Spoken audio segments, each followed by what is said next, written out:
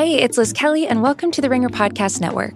It's the season finale of Big Little Lies on Sunday, so make sure to check out our final episode of our live after show with the Ringer's Amanda Dobbins and ESPN's Mina Kimes. You can tune in on Twitter to Big Little Live right after the episode ends. Also, this week's 2019 Open Championship marks the final major championship of the golf season. So check out Fairway Rollin', where Joe House is joined by a cast of Ringer and Golf World personalities for everything you need to know heading into the weekend. You can find new episodes on Apple, Spotify, or wherever you get your podcasts. I need support staff to clear the room.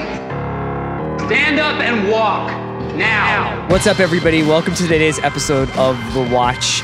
Really packed show today. So I have Lucas Shaw from Bloomberg News join me and had a really interesting conversation about Netflix loss of subscribers in Q2, what it means for them going forward, where Netflix is positioned next to all these other streaming services as they arrive in the fall and next year, Disney, Apple, Comcast, AT&T, HBO Max, whatever, Hulu, which will be part of Disney.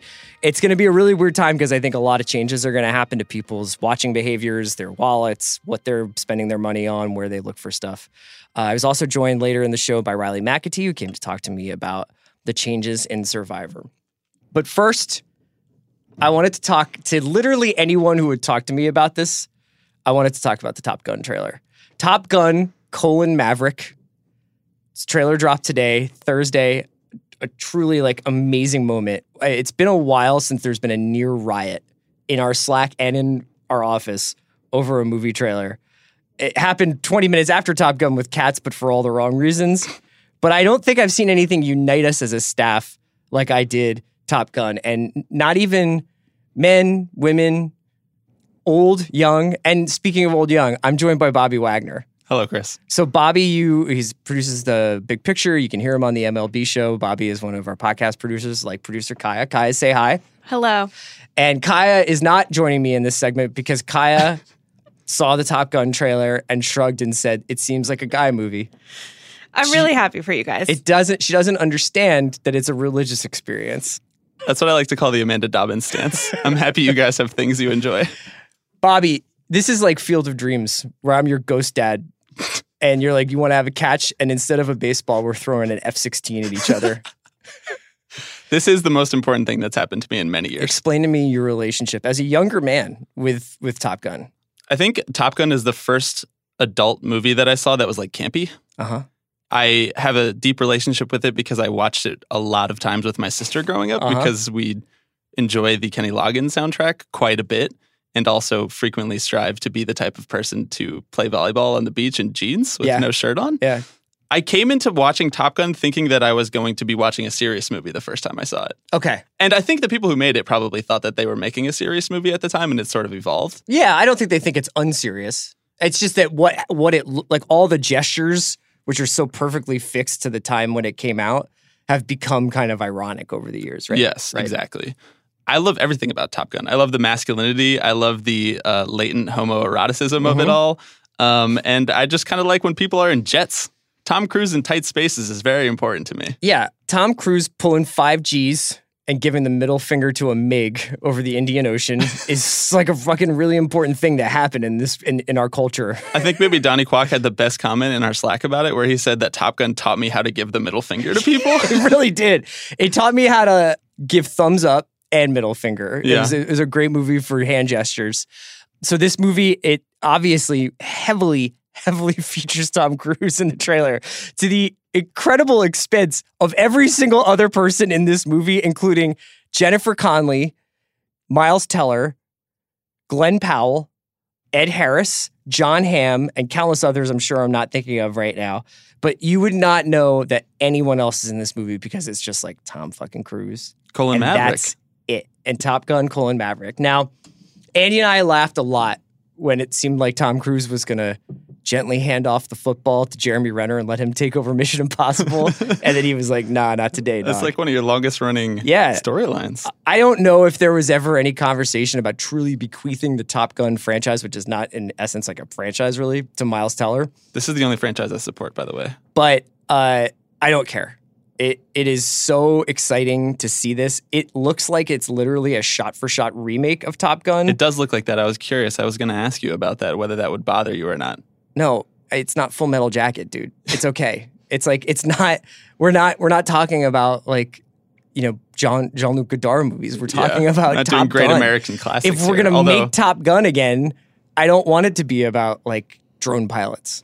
You know, I don't want to have to confront that part of the geopolitical military-industrial complex. I want it to be dudes breaking the sound barrier over white sands. You don't want to be accused of knowing nothing about Pakistan. No, I don't. I don't want to get into a Zero Dark 30 debate. I just want it to be beautiful to look at, insanely loud, dudes with mustaches and aviator glasses. Yes. And beach sports. I completely agree with you. And I think one of the things that I maybe am jealous most of is that I never got to see Top Gun in theaters. Yeah.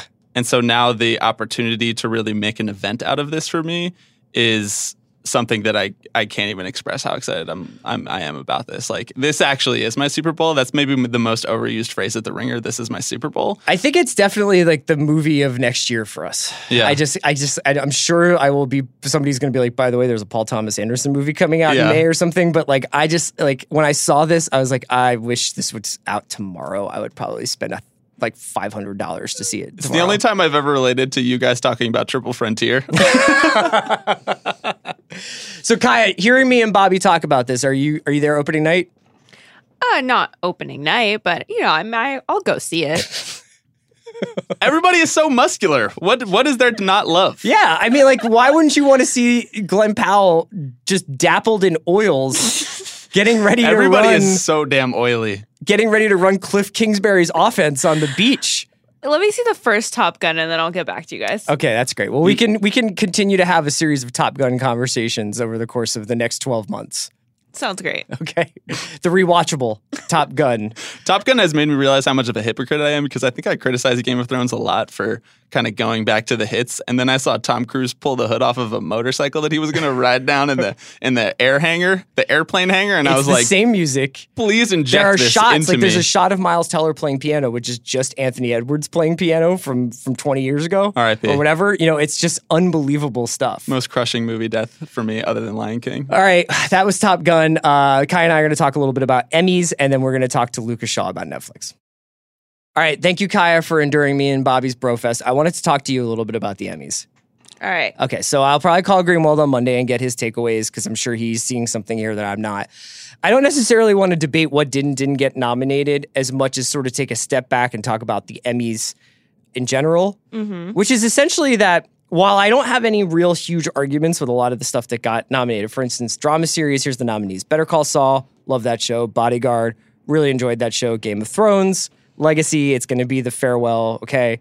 Killing Eve, I didn't like it as much as the first season, but fine. Ozark, I didn't like it as much as the first season, but I still liked it a lot. Pose, Succession, obviously Succession was my favorite show of 2018, and This Is Us. So that's a fine group of shows. It's a lot. I don't think that there's like, it doesn't feel competitive when it's that many shows. It's like, if it's that many, why not 10?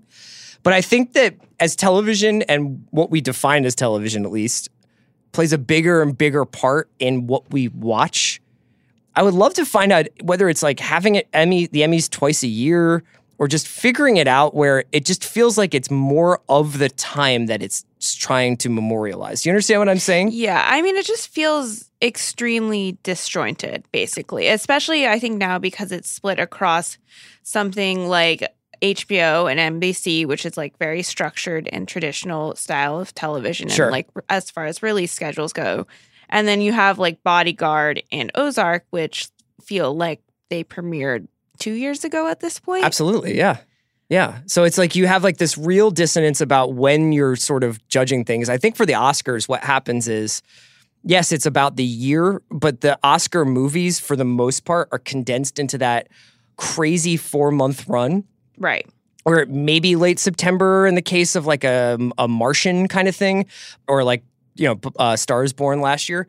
But for the most part, you have this like really condensed, incredibly intense period where all these movies are coming out, all these people, everybody's has their takes on them, and all the conversation is happening at the same time. And then we turn our eyes towards awards jockeying, and you have a couple of awards shows that kind of lead up to the Oscars, and it culminates with that. Now, maybe by the time you get to the Oscars, you have fatigue about awards, and you would just like to have stuff come out and whatever. That's fine. But with the Emmys, I just don't know I think we're just kind of still in this nether region where it's like, well, what is the actual time period it's assessing, and whether or not there's just way too much category gerrymandering, essentially. So explain that to me.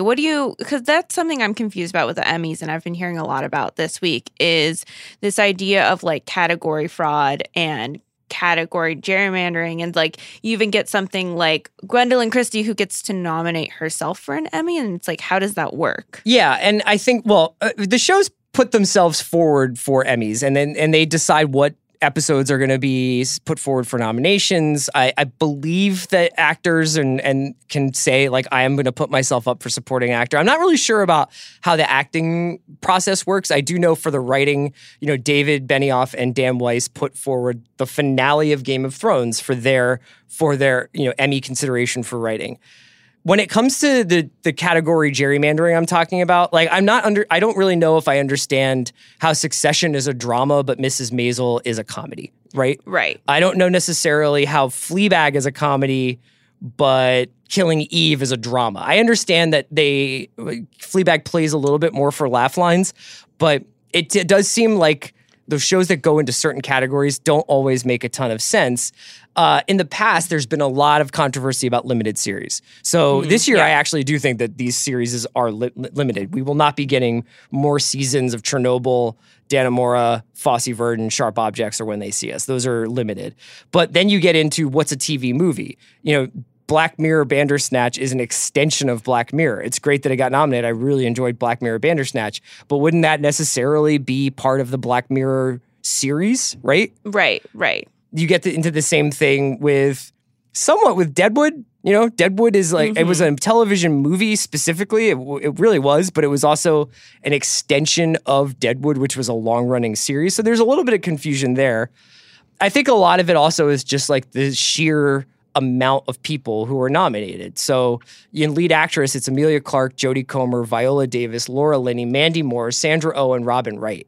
That's a huge field to be choosing from, and I don't know necessarily that you're going to find that it rewards someone overwhelmingly for their performance over the course of the year. Yeah, I mean, it just gets into it's just so starkly different from the way that the Oscars operates, and it just feels like they should not be compared to each other. Like someone like Robin Wright should not be in the same category as Jodie Comer. Sure. Yeah. I mean, you get into sort of well, what are we really evaluating here anyway? Because performance and people's reactions to performance are so varied. In the movies, I think what you tend to see with the Oscars is it rewards something that puts actors through a defined physical obstacle, whether or not it's losing a lot of weight or pretending, Yeah. But I think that they're often very showy performances in the Oscars that are obvious leading candidates for an award. Another example, just really quickly, of category gerrymandering is Mahershala Ali, who is amazing in True Detective, is nominated for lead actor in a limited series or movie. It's True Detective Season 3. I don't understand how that could in any way be considered a limited series, except for the fact that it doesn't have a regular release schedule the way Grey's Anatomy does. Right, and that it's an anthology, and that each season is different from the previous. Yeah, so it'll be a really interesting thing to see as we, and I talked to Lucas Shaw about this in a few minutes, as these streaming services essentially replace the way we understand traditional television watching, and as they operate under their own schedules that have to do with their own financial forecasts and their own quarters and their own fiscal years, how on earth do you make that ascribe to any kind of Emmy consideration? How does that fall into any kind of calendar that the Emmys are looking at? And should you just basically say, look, January 20th, 2019 or 2020 to January 20th, 2021, that's the Emmy year. And then the Emmys themselves and the voting gets pushed up a little bit. I don't know how they'll react. One thing that is just that you see a lot of sameness here, a lot of Game of Thrones, a lot of Ozark, a lot of Better Call Saul, although not for Ray Seahorn, which really sucks. you're not really getting the widest swath of stuff here, considering how much TV is being made. Yeah, and that's a good point, considering like how much content has been pumped out this year. It's really just like, I want to say like 10 main shows before you start getting into like the reality stuff like that and the comedy stuff. It's really just pulling from the same 10 group of things. Yeah, it's like the entire cast of Game of Thrones is essentially in here. The entire cast of Fleabag, for instance, is essentially in there. So it'll be fascinating to see how this plays out. I have my interview with Lucas Shaw coming up. Lucas Shaw is a writer for Bloomberg News, and he writes really well and really informative stuff about Netflix and just the streaming wars in general. So we'll get into our interview with Lucas Shaw, and then after Lucas, I'm joined by Riley McAtee to talk about Survivor. Thanks for listening to The Watch. All right, now I'm joined by Lucas Shaw from Bloomberg News. Lucas, I'm really glad you came by. I have to admit, I've been reading you for a while, and I'm a little nervous because I feel like we try to adopt a position of knowledge about the streaming wars here on The Watch, and yet you're probably way more informed than I am about what's going on, and you were sort of on the front lines of reporting about Netflix's subscriber loss, which was revealed yesterday. For people who are sort of wondering what that means, can you just give me like the broadest like outlooks on that? Sure. So if you step back a second, most people who use Netflix know it's really popular service. And over the past 8 to 10 years, it has ridden a wave on the stock market and more broadly just in consumer attention we have not seen before. It went from being a $3 or $4 billion company to a $150 billion company, all because it kept adding customers at a really rapid rate every single quarter. Every year for the past 8 years, pretty much ever since it had streaming, it set a new record with the number of customers it added. And the only way that narrative takes a hit is if it has a blip or if it shrinks. And that's what it did in this most recent quarter, where not only did it shrink in terms of the number of customers that it added in the U.S., but the number of customers that it added outside of the U.S. was significantly smaller than it said. So every time a public company is going to release their earnings, they tend to issue a forecast of what they're going to do in that quarter. And so Netflix had issued a forecast for the second quarter that wasn't great. And then it went way under that to a degree that it had never missed before. If it misses its forecast a lot, it's usually because it goes way over it. And so the reaction was immediate. Its stock plunged like 11% in 5 minutes. And it lost, if you want to think about it, so it lost like $22 billion in market value. So it lost like a CBS Corporation, the whole company, CBS, Showtime, Simon & Schuster Book Publishing. That company's worth like $19 billion. Netflix lost that overnight. Okay, so is it actually that bad, or is that just more of a perception thing? It remains to be seen. So if it is a sign that growth is going to slow long term, it's really, really bad because Netflix has been able to borrow money, been able to fund all these programs, expand like crazy, become perhaps the biggest producer of TV and movies in the world. Because it keeps growing and because of confidence in the company, it has run at a loss, or it technically reports a profit, but it spends more money than it actually takes in. And it gets to keep doing that because people believe in it and it keeps growing. And as long as that story holds, there are no problems.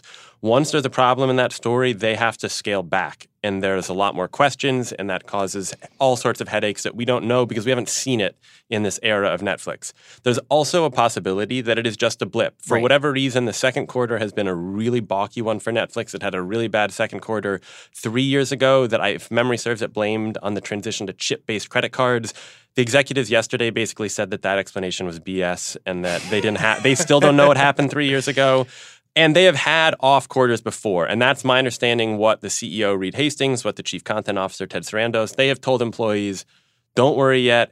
If we have a couple of these quarters in a row, then you should worry. For now, we missed one, and they issued a very optimistic forecast for the third quarter of $7 million. Which is the Stranger Things quarter. So you pointed in your piece for Bloomberg, you pointed at basically two big reasons why these numbers might have dropped off. One was the raised prices for subscription, for membership essentially, and also a weaker slate of programming.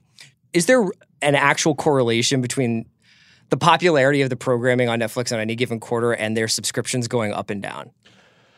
I don't know, because they release such a volume that it's hard to know with anything. You know, if you look back at what they put out in the most recent quarter, I guess they certainly didn't have a hit as big as Stranger Things because there are only 1 or 2 shows on Netflix that are that popular. Sure.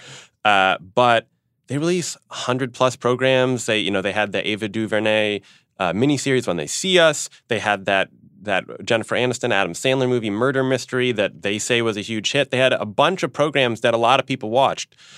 That wasn't enough. So I guess if you take them at their word, then yes, it depends on that. The one or two big shows can make all the difference. Yeah, because I was thinking about this. Sometimes I don't know in what terms to think of Netflix. Like, am I supposed to think about it in the way that I've traditionally thought about HBO, which is that if HBO has a show like Game of Thrones, people will probably go evangelize for that show, and someone will say, well, I don't want to be left out, so I guess I should spend the X amount of dollars per month and add that onto my cable bill or get HBO now, and so that I can be part of the Game of Thrones thing, or I've become a fan of Game of Thrones and now I can't live without it. Is there stuff on Netflix that people can't live without, or is it simply the totality of the service that they can't live without? And if that's the case, what do they have to do to sustain that in the face of this increased and coming competition, right, from all these other streaming services? And I think you've actually there identified a really fundamental tension within Netflix right now, because for its history, it has wanted to be a service where the totality of it is what matters. Yeah. You signed up because Netflix replaces TV, right? You can go there for stand-up, you can go there for documentaries, comedy, drama, movies, whatever you want to watch, they will have. But they're now entering a world where they're working with some of the biggest creators in TV, some of whom work in the building that you guys work out of. Those people expect to be treated special. They want their shows to be events. And Netflix is going to have to make some of those individual shows feel like events, both to satisfy the needs of the talent and because it will help draw in new customers. It's what they did with this season of Stranger Things, but that was an anomaly for them. They don't normally do that. Yeah, because, it does feel like when you're talking about Shonda Rhimes, you're talking about Ryan Murphy, the way that I see Netflix every day when I turn it on, it hasn't changed in a while. And it's very, very, it's pretty much like it's very democratic. You know what I mean? Like, you just look and like the Aziz slide is as big as the true crime doc slide. And sometimes it's there and sometimes it's not based on my algorithm. And it does feel a lot like flipping through the channel guide on your cable box, because you just never know what you might find. And I'm a big fan of a bunch of shows on the service. But more often than not, just because of the volume, I think I probably have the reaction that you and I would if we were just like looking through our cable guide right now and it was like a Housewives rerun,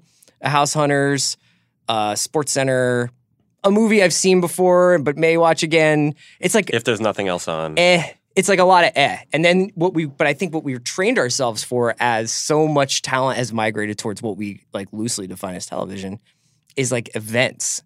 And like, you can't miss this. And Reese Witherspoon is on this, or David Fincher's directing this or something. And we feel like we have to be there for it. But then I'm not sure if that actually jibes with what Netflix is interested in. Sometimes I think I have this big complex where I'm like, why won't Netflix let me love it? Like, if they just put Stranger Things out 2 at a time, it would be so fun to like cover it over the course of a summer rather than we have 3 days to get this done. Yeah. I would expect a redesign of Netflix, or maybe small alterations in the next year or two. I've had conversations with people at the company who've talked about trying to better tailor the service to kind of your time of day or your mood or what that circumstance is you're viewing. And Interesting. And I do think that with some of the talent they're working with, like, there were a lot of rumors that they would say create a special shelf, like one of the series of tiles on Netflix. For a Shonda or a Ryan Murphy. Now, they can't do it right away unless they have a huge volume of programming. They may have adopted a different strategy, but they're aware that they need to kind of play with it. They're also in the UK, they're doing this, they're starting to issue weekly top 10 lists of the 10 most watched shows. Okay. And on their call with analysts yesterday, some of their executives talked about maybe trying to kind of position popularity within the service. So for the people who want to watch what they know other people are watching, they can find that.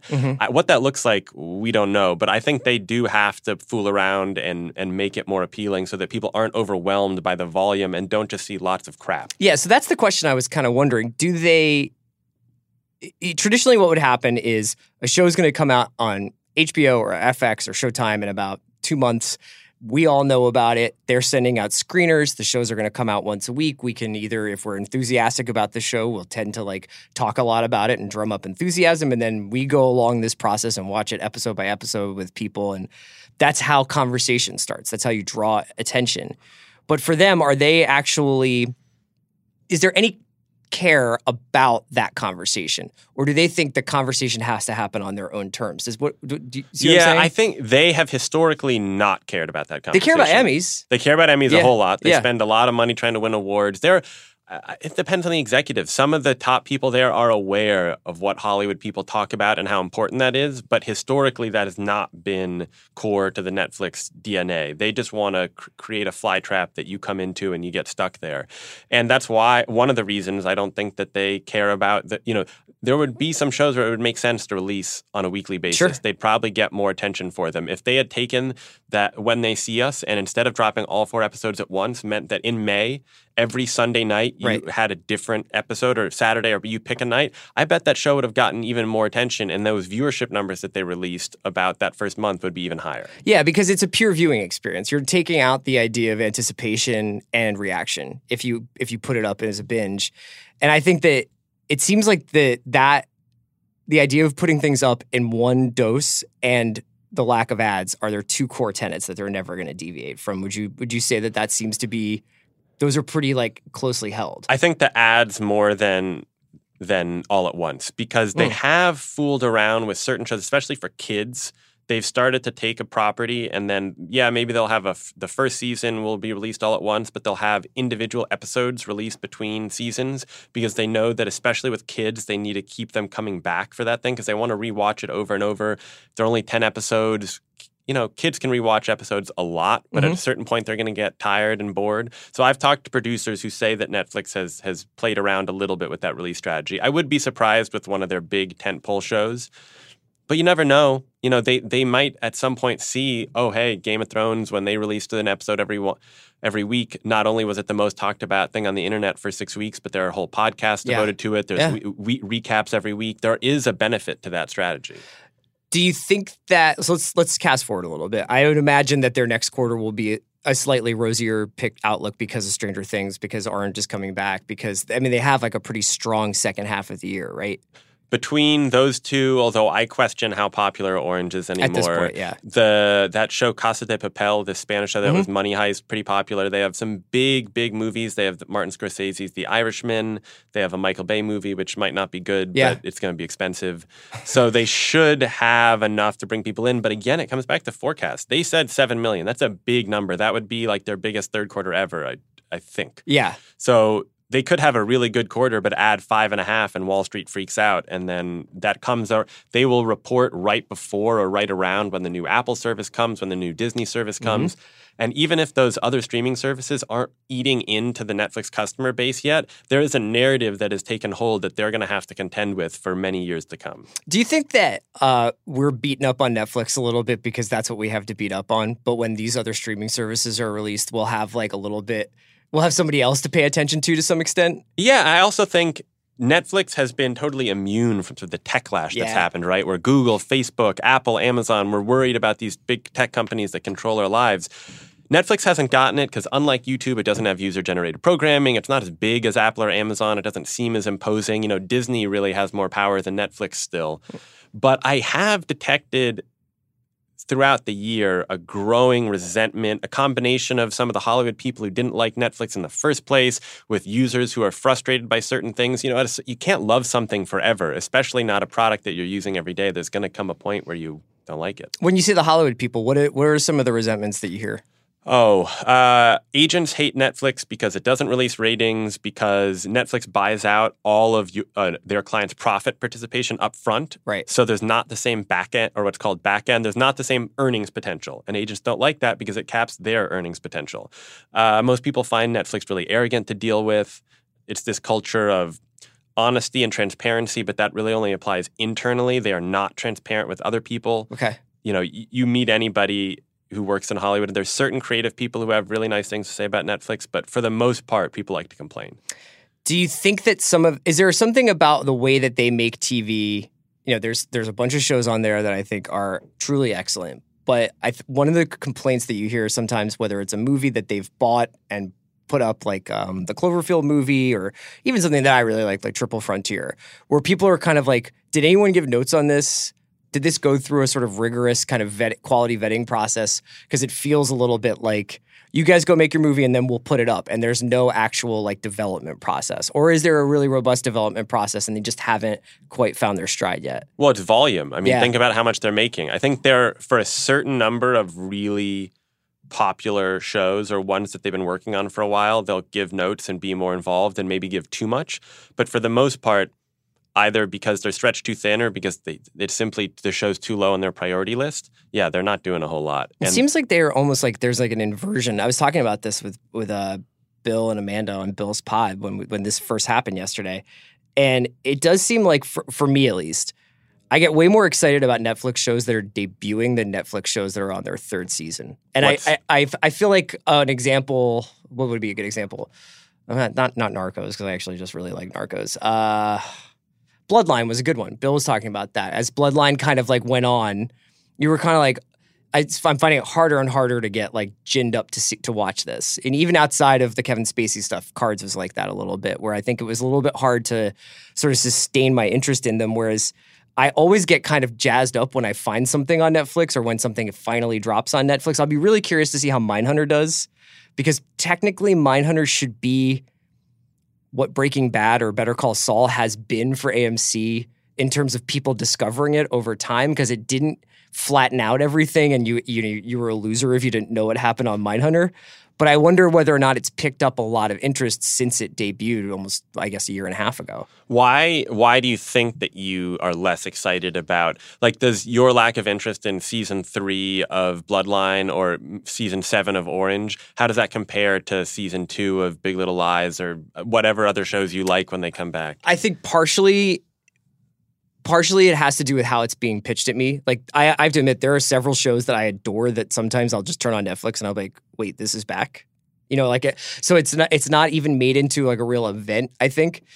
And partially it's because of the lack of structure around the viewing. And I never really know, sometimes there are things like Dark where I'm just going to keep watching these until I get to the end because I want to find out what happens. But, when it's something kind of lighthearted, whether it's One Day at a Time or Dead to Me, you kind of just it feels like it's just out there in the ether. And especially as you go forward, you get distracted by so many new titles.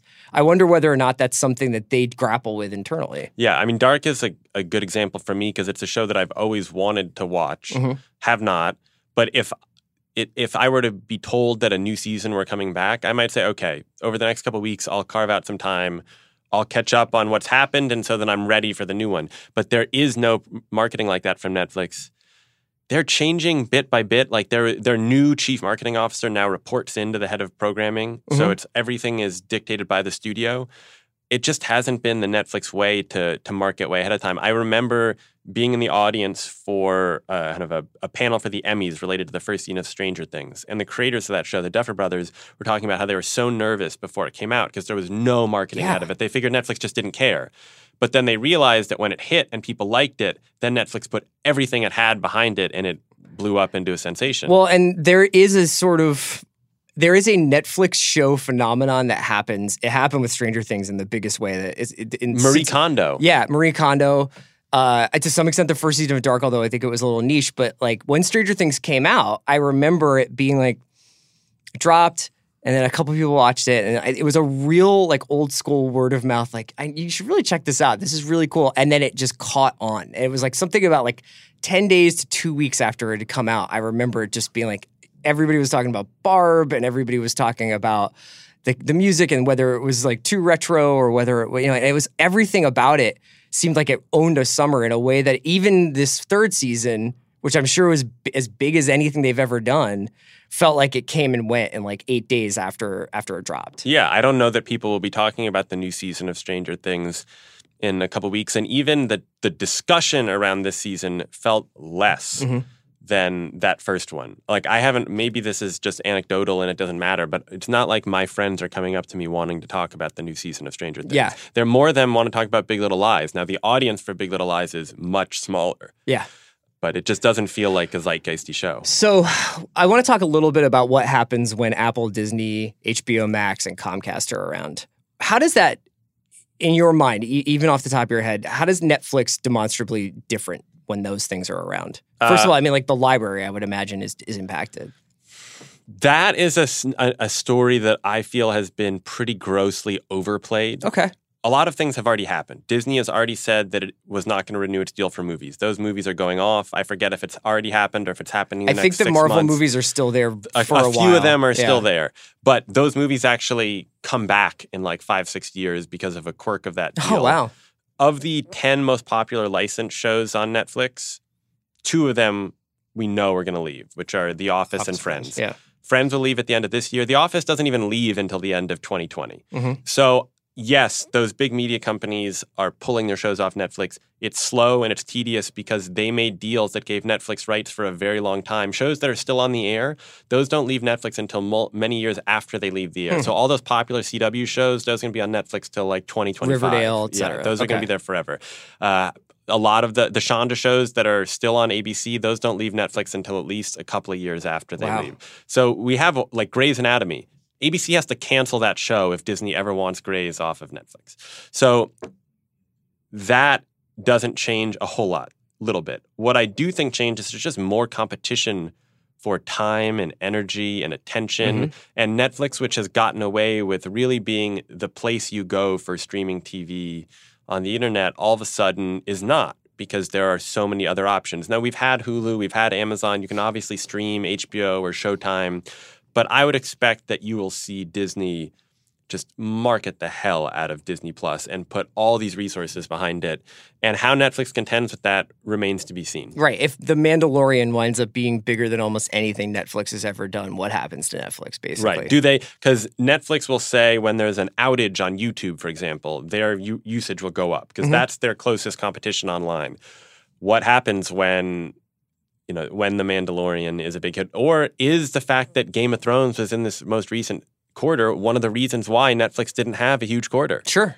Yeah, that's really fascinating. Do you think that there is ever going to be what does a slowdown for Netflix look like, or is it a bubble and it's either inflating or popping? Like, if would there be a point where they're saying, you know what? We spent $150 million on Martin Scorsese movie. We won some stuff for Roma. It's been fun, but this is like the margins are just off for us here because we're not getting repeat viewings of Roma and The Irishman over the years. They are definitely past the point of bubble popping and dramatic reversal. They make too much. They have too many customers, make too much money, and it's their whole business. So it's not like we're going to see them. Like, I could see Amazon and Apple just say we're out. Like, we have all these other things we make money from. We don't need Hollywood. We're done. That's not possible for Netflix.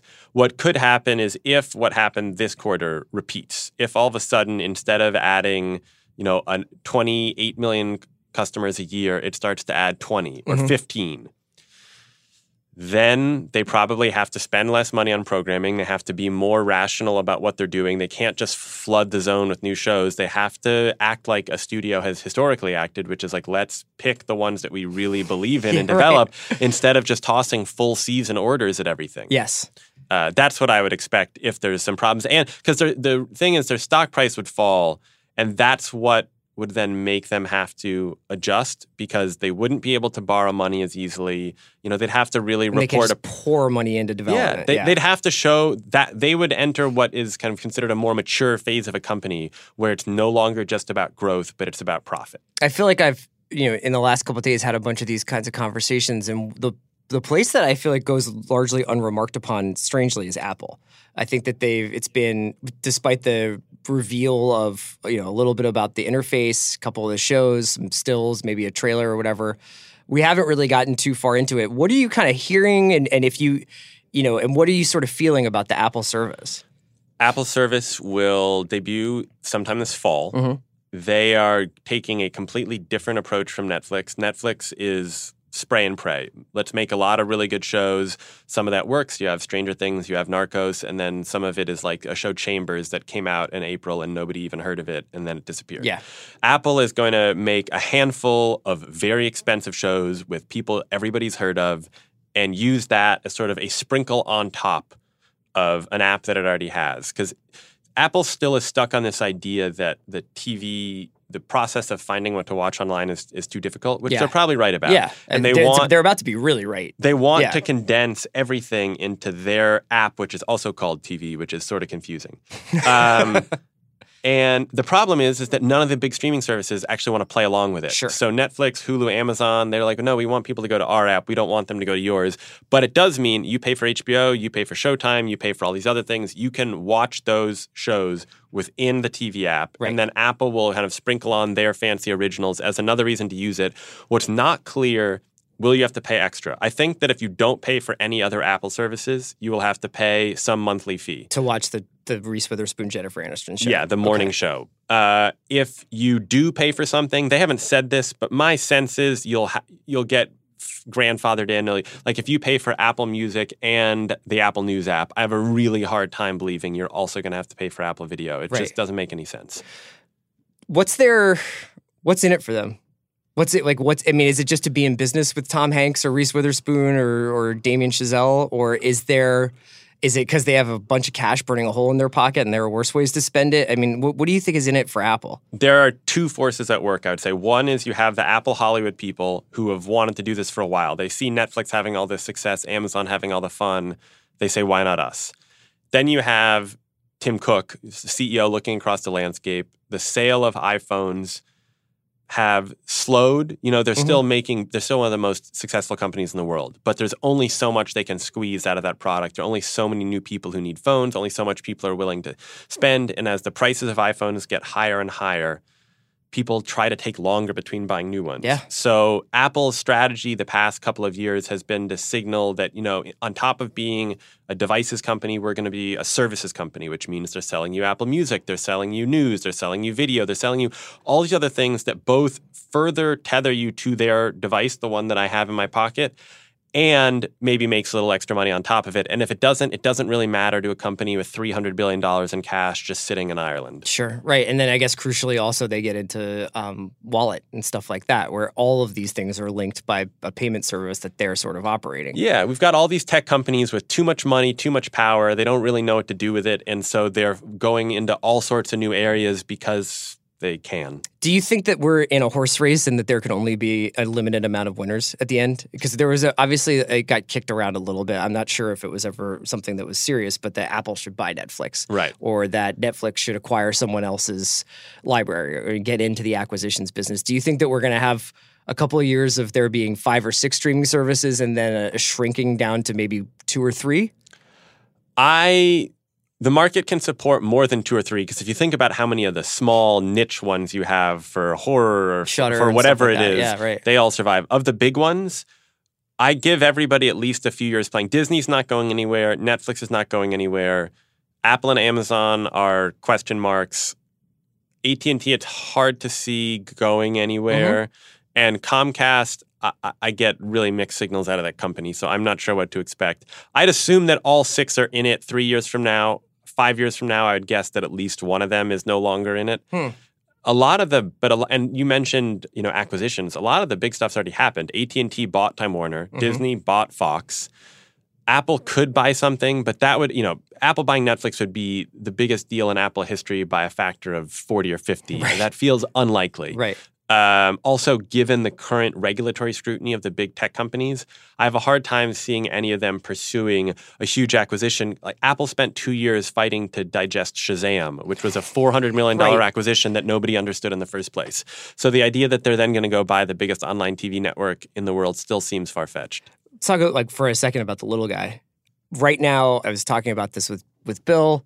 I think for people my age, maybe your age, a lot of people are still, they have cable and plus Netflix, and maybe cable plus Netflix plus Amazon or something like that. But they're carrying a lot of per month content cost. And the introduction of these services may introduce like a real choice for the average consumer between, do I finally fully cut the cord even though I don't get to watch like Lakers games perfectly live the way I want to? Or do one of these services find out that like there's only so much appetite for this stuff? As in, do the smaller services go away? Yeah, I'm kind of curious. Just like, do you think that we're going to see most people out there have for subscriptions to 4 or 5 services and not cable, Or do you think it'll be cable and 2 services and 3 that they don't have, and they're just like, I just don't watch The Office. I don't have that service. I think it depends on how much experimentation there is with sports on the internet. Because I still pay for a kind of an a la carte service from Spectrum. It's not full cable, but it gets me enough. It means I get live sports, I get the basic cable channels, and I'm sort of covered. I will have a hard time. Do you then pay for HBO?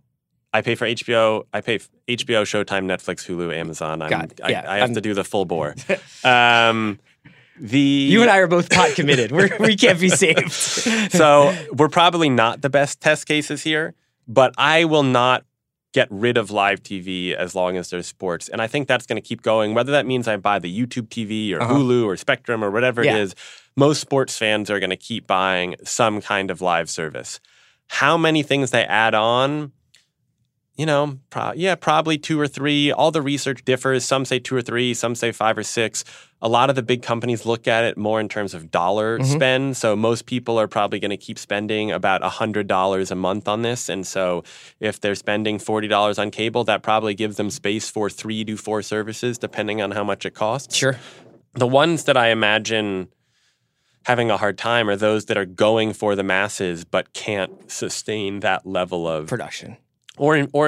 Investment, consumer interest. That's where you run into trouble. If whatever AT&T does with HBO Max, if they can't grow that HBO subscriber base significantly, then they have a real problem because they're planning to double the amount of shows they're making. If they don't double their customer base or triple their customer base, they're in trouble. Man, it's going to be really fascinating to watch this unfold over the next couple months. I hope you can come back on the show at some point. It was really nice having you on. Lucas Shaw, you can read him on Bloomberg News. He's one of the sort of brightest voices writing about the streaming wars right now. Lucas, thanks so much for coming on The Watch, man. Yeah, thanks for having me. Riley McAtee is joining me right now. I wanted to talk to Riley about Survivor because we heard about some rule changes coming for the 40th season, the all-winners season. There's going to be a 39th season, which still seems like it's like a satire or something. Involves like giant Easter Island statues of Boston Rob and Sandra, and you get to go to them for tutelage, but they're not playing. So that's coming soon. Yes. Right? That's the fall. That's the fall, yeah. And that one wraps up at Christmas, and then they have another one shortly after that in the spring. The one in the spring is the 40th season. Yep. All winners. 20 years on the air. And we've had what are some of the names of the people, like some of the past champs who are going to be on it? So it's going to have Rob and Sandra. It's going to have people who haven't returned in like a really long time, like Amber or like Yul, who only played one season. Okay. It's going to have legends like Parvati. It has a bunch of recent winners, people like Michelle and Ben and Adam and Sarah and Wendell. And then it's got like fun characters like Tony and like Tyson. It's actually like a really, really great cast. So the cast excites you. There's like, I wish they could have gotten like this person or that person, like 1 or 2. But as far as an all winners cast go, are they bringing Joe back for another early exit? No, he's not on here. Okay. So this gets announced. We've known about the winter season coming for a while. There's general excitement. But then they announced that they were going to add a couple of wrinkles to this season. And that's where Riley got pissed. So Riley wrote a piece for The Ringer about this. Yeah, you're shaking your head like I'm not representing you properly, but I think you were annoyed, right? No, yes, yeah. I mean, I don't know. I feel like it's been like a long simmering thing for me, but it's just, I don't know, man. They just keep tweaking the formula, and it's like the basic formula is so good. You're a traditionalist. Great. Yeah, I know. I'm like a crotchety old man. No, I'm you're very a survival. About it. You believe in the Constitution as originally interpreted. You know. Correct. Yes. So, what are the wrinkles that they're throwing in this season? Yeah, I'm like Antonin Scalia or whatever of Survivor. So they're doing So last season, they did this Edge of Extinction twist that we talked about a few months ago on this podcast, where they had, once you were voted out, a contestant could choose to go to Extinction Island, which was basically this desolate island that had no real resources and was a real pain to live on, but you could stay there and wait it out long enough and then eventually compete in a challenge to earn your spot back into the game. And they had 2 different instances where you could win your way back in. It was like right at the merge and then at Final 5. And the guy who was voted out on day 8, Chris, ended up winning the challenge to get back in at Final 5, so way later. And then he ended up winning the entire season after only having played for, it was like 13 days or something. It was like less than 2 weeks of actual main game time, and the vast majority of his time, like 4 weeks, spent sitting on Extinction and even Island. his eventual, spoiler alert, his eventual victory felt not quite asterisk-y, but very like, he got in not through a loophole, but it was a fire challenge. Like there was not, it's not a traditional Survivor build alliances, do, backstabbing and then win at the end. He came in and he made like one sort of alliance with Devins, with his idol thing that he had that they have to split for a vote and then had to like bring it back. And then, he won immunity, like made a big move, like did the fire challenge thing and sort of impressed the jury, the same people that he'd been sitting on an island with for 4 weeks. Yes. And was able to win. It's the most bizarre win in the entire show. So I think it's the most frustrating win, but it's definitely the most bizarre win. Were you win. entertained? Yeah, I don't know. I mean, like the finale episode was entertaining, but as a whole, I was like, that's not fair. This is not, well, it's just also just not Survivor. It was just a different show than the one that I've been watching for so many years. Okay.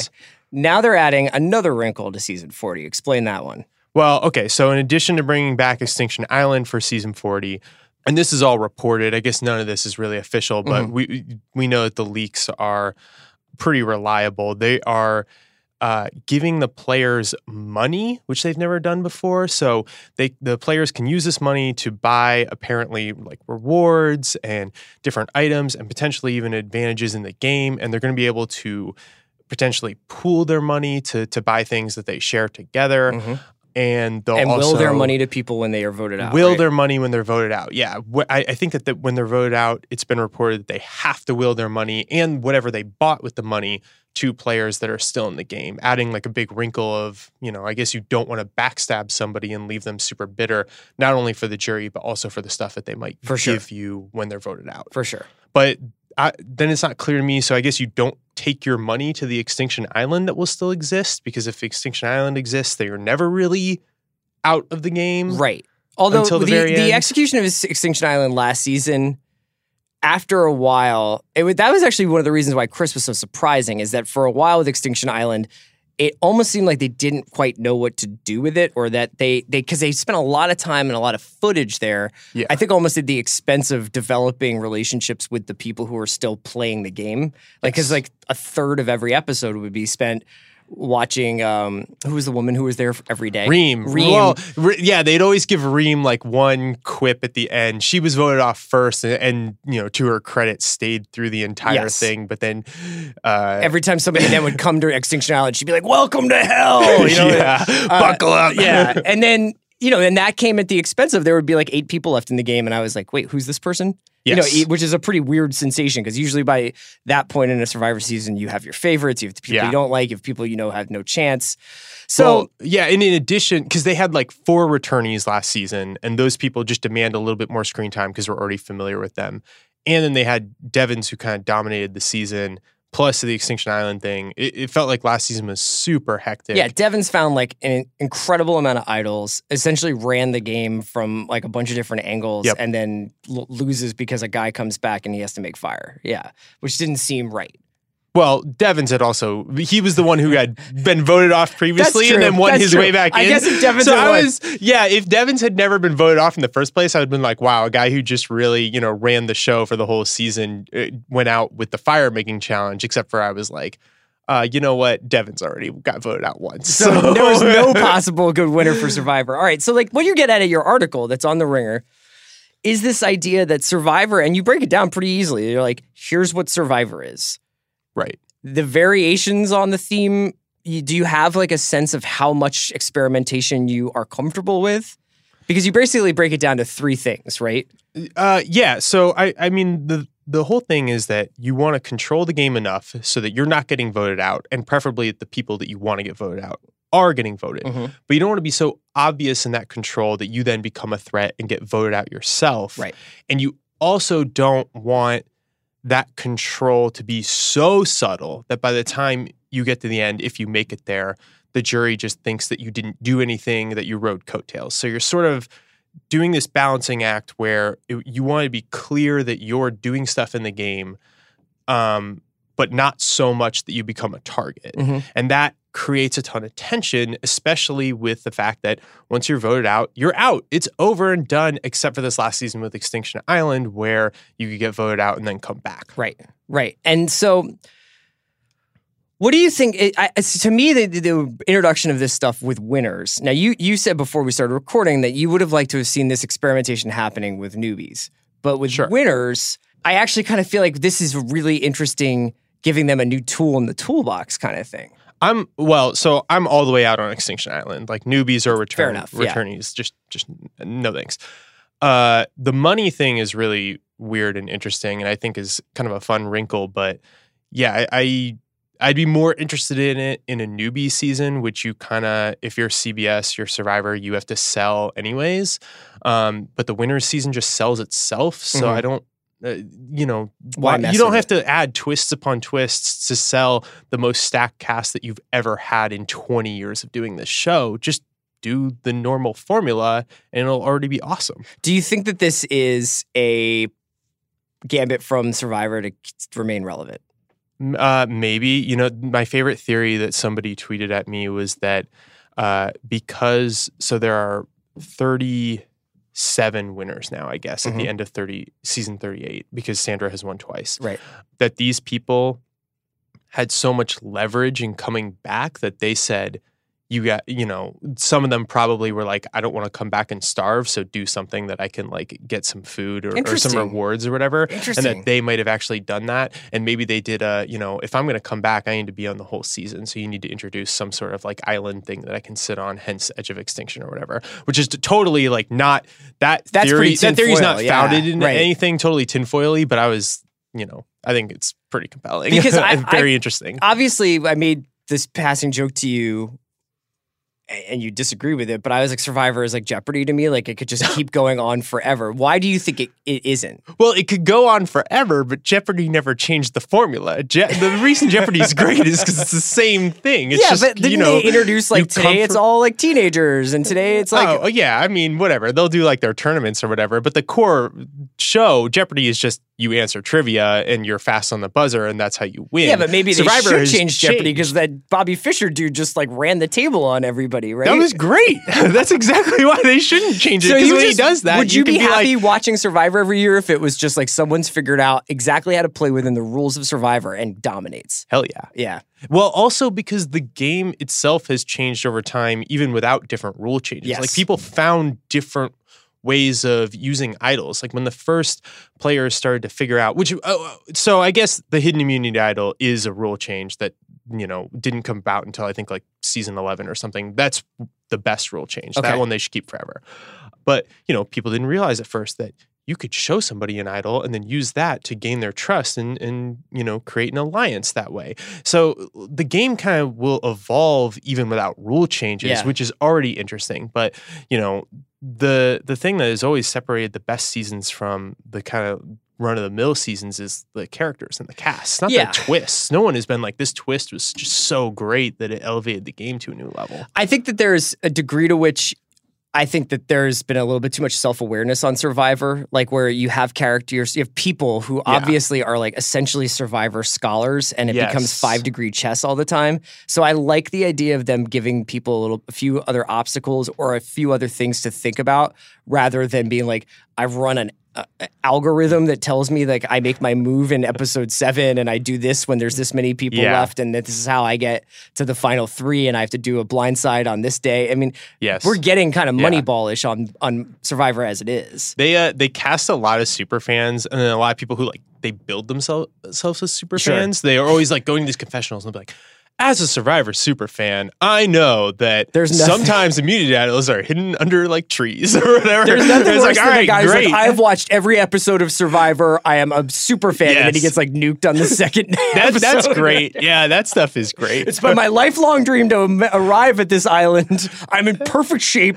I will not lose. And then it's just like, get this guy And then they immediately make like a rookie mistake, which is that they're just bossing everyone around in camp and then they get voted out. It's all the rice on the fire. You watched every episode and didn't realize that the asshole always gets voted out early. Come on. I just think that everything goes out the window for how hangry people are. Like, I just think that that's like an appreciated idea is just like, can you handle being hungry all the time? I super agree. Whenever people make mistakes, especially late and ones that are obvious, I'm always chalking it up to, you know what? If I'd lost 30 pounds after being outside all the time for 20 some days, I'd make a bunch of mistakes. And hadn't had a good night's sleep in a month. I'd Sleeping probably on bamboo, be like crying over like a shell anyway. Yeah, for sure. Yeah, it sounds like a terrible, miserable time, and they never focus on that anymore. But I think it totally affects. Yeah, they've deviated a little bit happens. away from like I have tons of mosquito bites and like foot rot. Yeah, which makes sense. We've seen it all. Yeah, I got times. that. I got enough foot rot in my life from the show. All right. Well, Riley will obviously be coming on the watch. I hope a lot when the show finally, when 39 and especially when 40, if we're all still here. Yeah. If we haven't been wiped off the face of the earth by the Top Gun trailer, we will all still be here watching Survivor. Riley, come on and talk to me about it. Thanks so much for stopping by, man. Yeah. Thank you.